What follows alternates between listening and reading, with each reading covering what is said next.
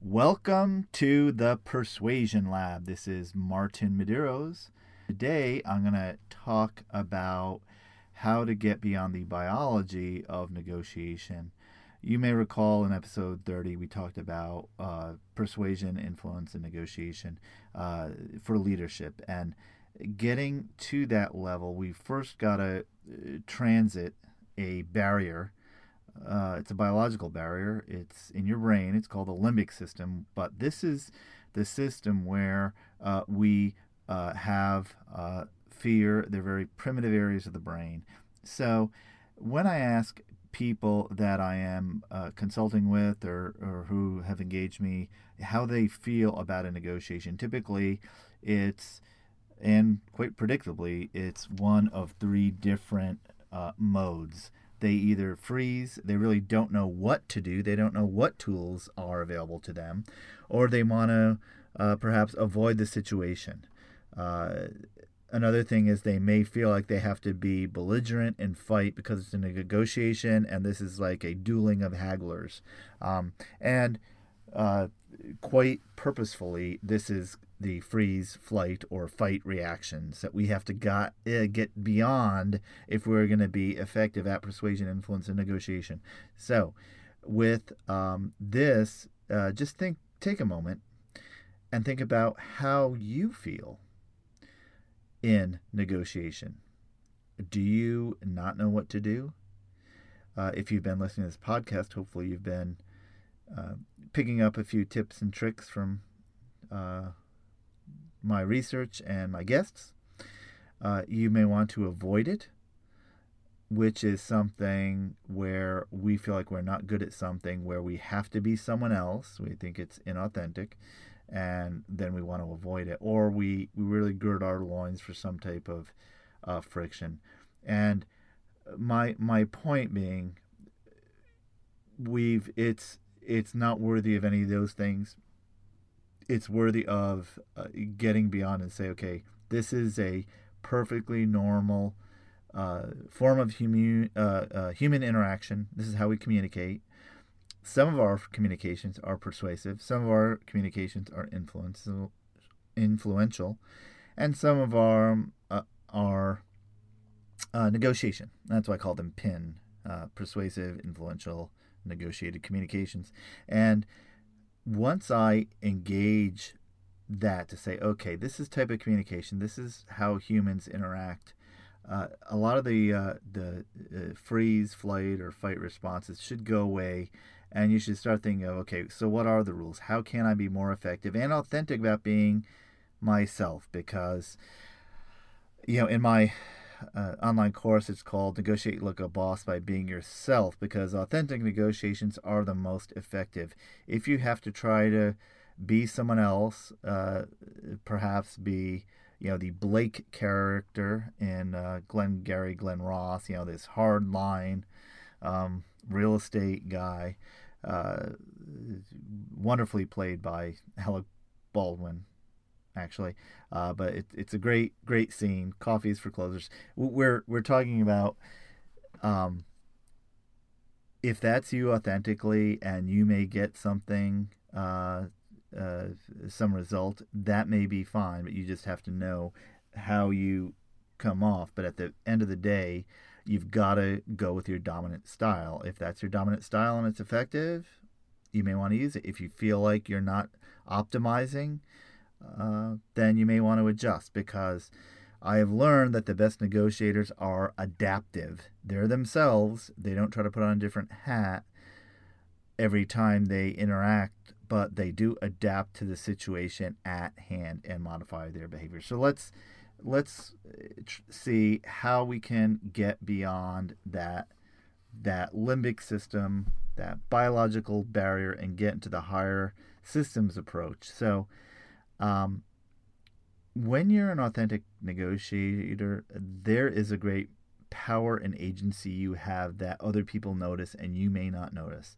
And that is why negotiation is something you're already doing. It may not feel natural for you. It may feel unnatural. And believe it or not, hopefully in this episode and other ones, I will demonstrate how it is a natural thing because it's how we communicate our needs to the world. So, without further ado, think about we have to get beyond those barriers of the people negotiating with us, because it's just not about us. It's about our team who we're negotiating with. They may be in their limbic system. They may have anxiety about it. So how do we get beyond that, or get them beyond that, and get into this systems approach? And recall from I stand for the proposition that there are three subsystems to negotiation. One is strategic, things we do before the negotiation. One is tactical, things we do at the negotiation. And the third, of course, being operational, things external to the negotiation that impact its outcome.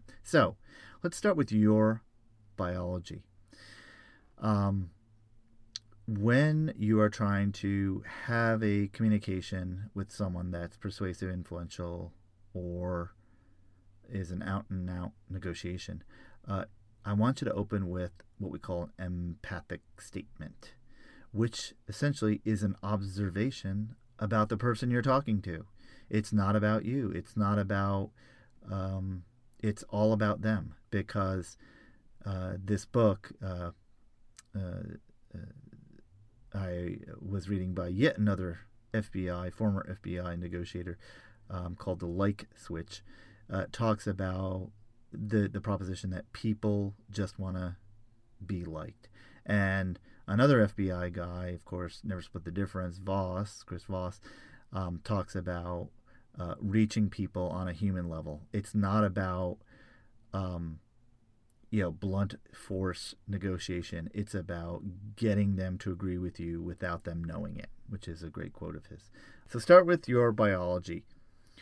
When we start with our biology, we open with an empathic statement, which is an observation about the person. It's not about us.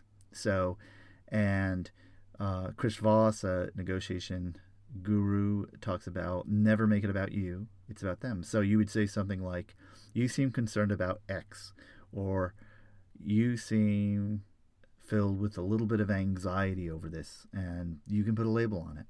And then, of course, you listen, and then to make sure you've got it right, you do something what I call repeating to confirm. R2C is what I call it in my first book I wrote years ago.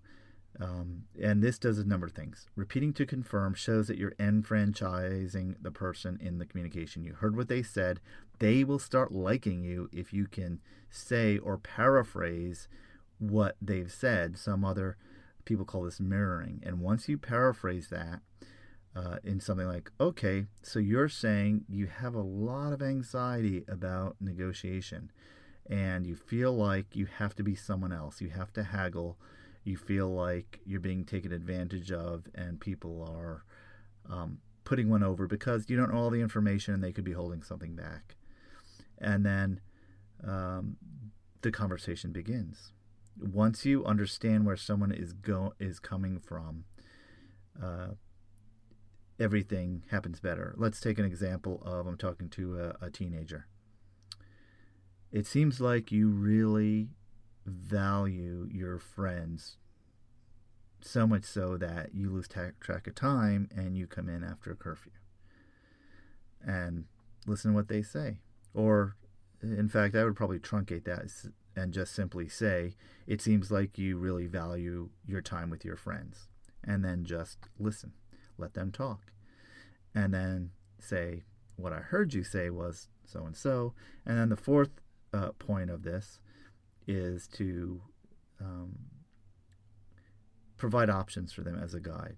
Well, I like you to see your friends, in the teenage example, but we worry about you, and we like to go to bed at a certain time, and that means that we like you under our roof at that time so we don't worry.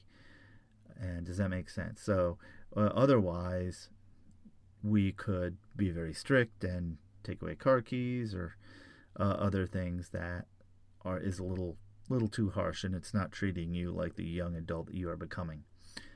That's the fourth element. So the first element is this empathic statement where you put a label on something. You seem like this. Then you listen. That's step 2. Then you paraphrase or repeat to confirm, R2C as I call it. And then you give them options on how to resolve the conflict. So those are the 4 elements to get us, as I say, beyond the biology, beyond that initial system. And then once you're beyond the biology, as I say, then you can actually get into the substance. And just a reminder, when you're offering options, you do not want to include many options. You generally want 2 or 3, if that. Many times, in fact, Fisher Innery's book, Getting to Yes, everyone should read it. It's awesome. But there are a few points where people take it too literally, and then even in classrooms, I've developed some negotiation curricula and actually was a judge at the ABA negotiation conference in law schools. I've been doing that for years. And this idea, Fisher and Innery Getting to Yes, talk about creative problem solving and kind of brainstorming. Brainstorming yields a lot of options, but if you have too many options, they are confusing and people will shut off and people just don't have the time for it. So pick your best option. Just like an attorney, if you're going into court, you can have a laundry list of all the bad things a person does, different causes of action, theft, battery, But any attorney knows it's better to go in with a very strong case for one cause of action than 5 weak ones and 1 good one. You probably don't want to distract away from that one good one. And that's why you hear these plea deals, or why didn't they charge him with this in the public prosecution arena? Well, it's because they had one good solid case, and that's the one they presented because it was a high probability outcome. When you're generating these options in our four-pointed way, you want the options to be few, simple, and things that are pretty solid. And once we do that, of course, we can get into strategy, tactics, and operations. Strategy, of course, simply is a plan. Tactics, the subject of my third book, 161 Negotiation Tactics, is about thinking on your feet. How do you do that dynamically? And then operations are things external. So the way to overcome, or the way to master these different systems, probably by review, is it's about having a plan strategically. It's about asking questions tactically, because tactical negotiations are about information gathering. Next, operationally, you just want to focus on what are your needs. Remember I said communicating your needs by persuasion, influence, and negotiation requires that you know your needs. You're going to have to know your needs. So, again, getting beyond the biology is something important. In fact, I think episode 30, I talked about leadership. It's not about your heroism or your getting everything right or your being someone else. You're a guide in the negotiation, and by getting beyond that biological barrier with the empathic statement, with listening, with repeating to confirm, and with offering a couple of options, solutions, that's more persuasive than this hide-the-ball haggling that a lot of people think, every negotiation has to be that way. Well, it doesn't. And once you get beyond that, then you can start executing your plan.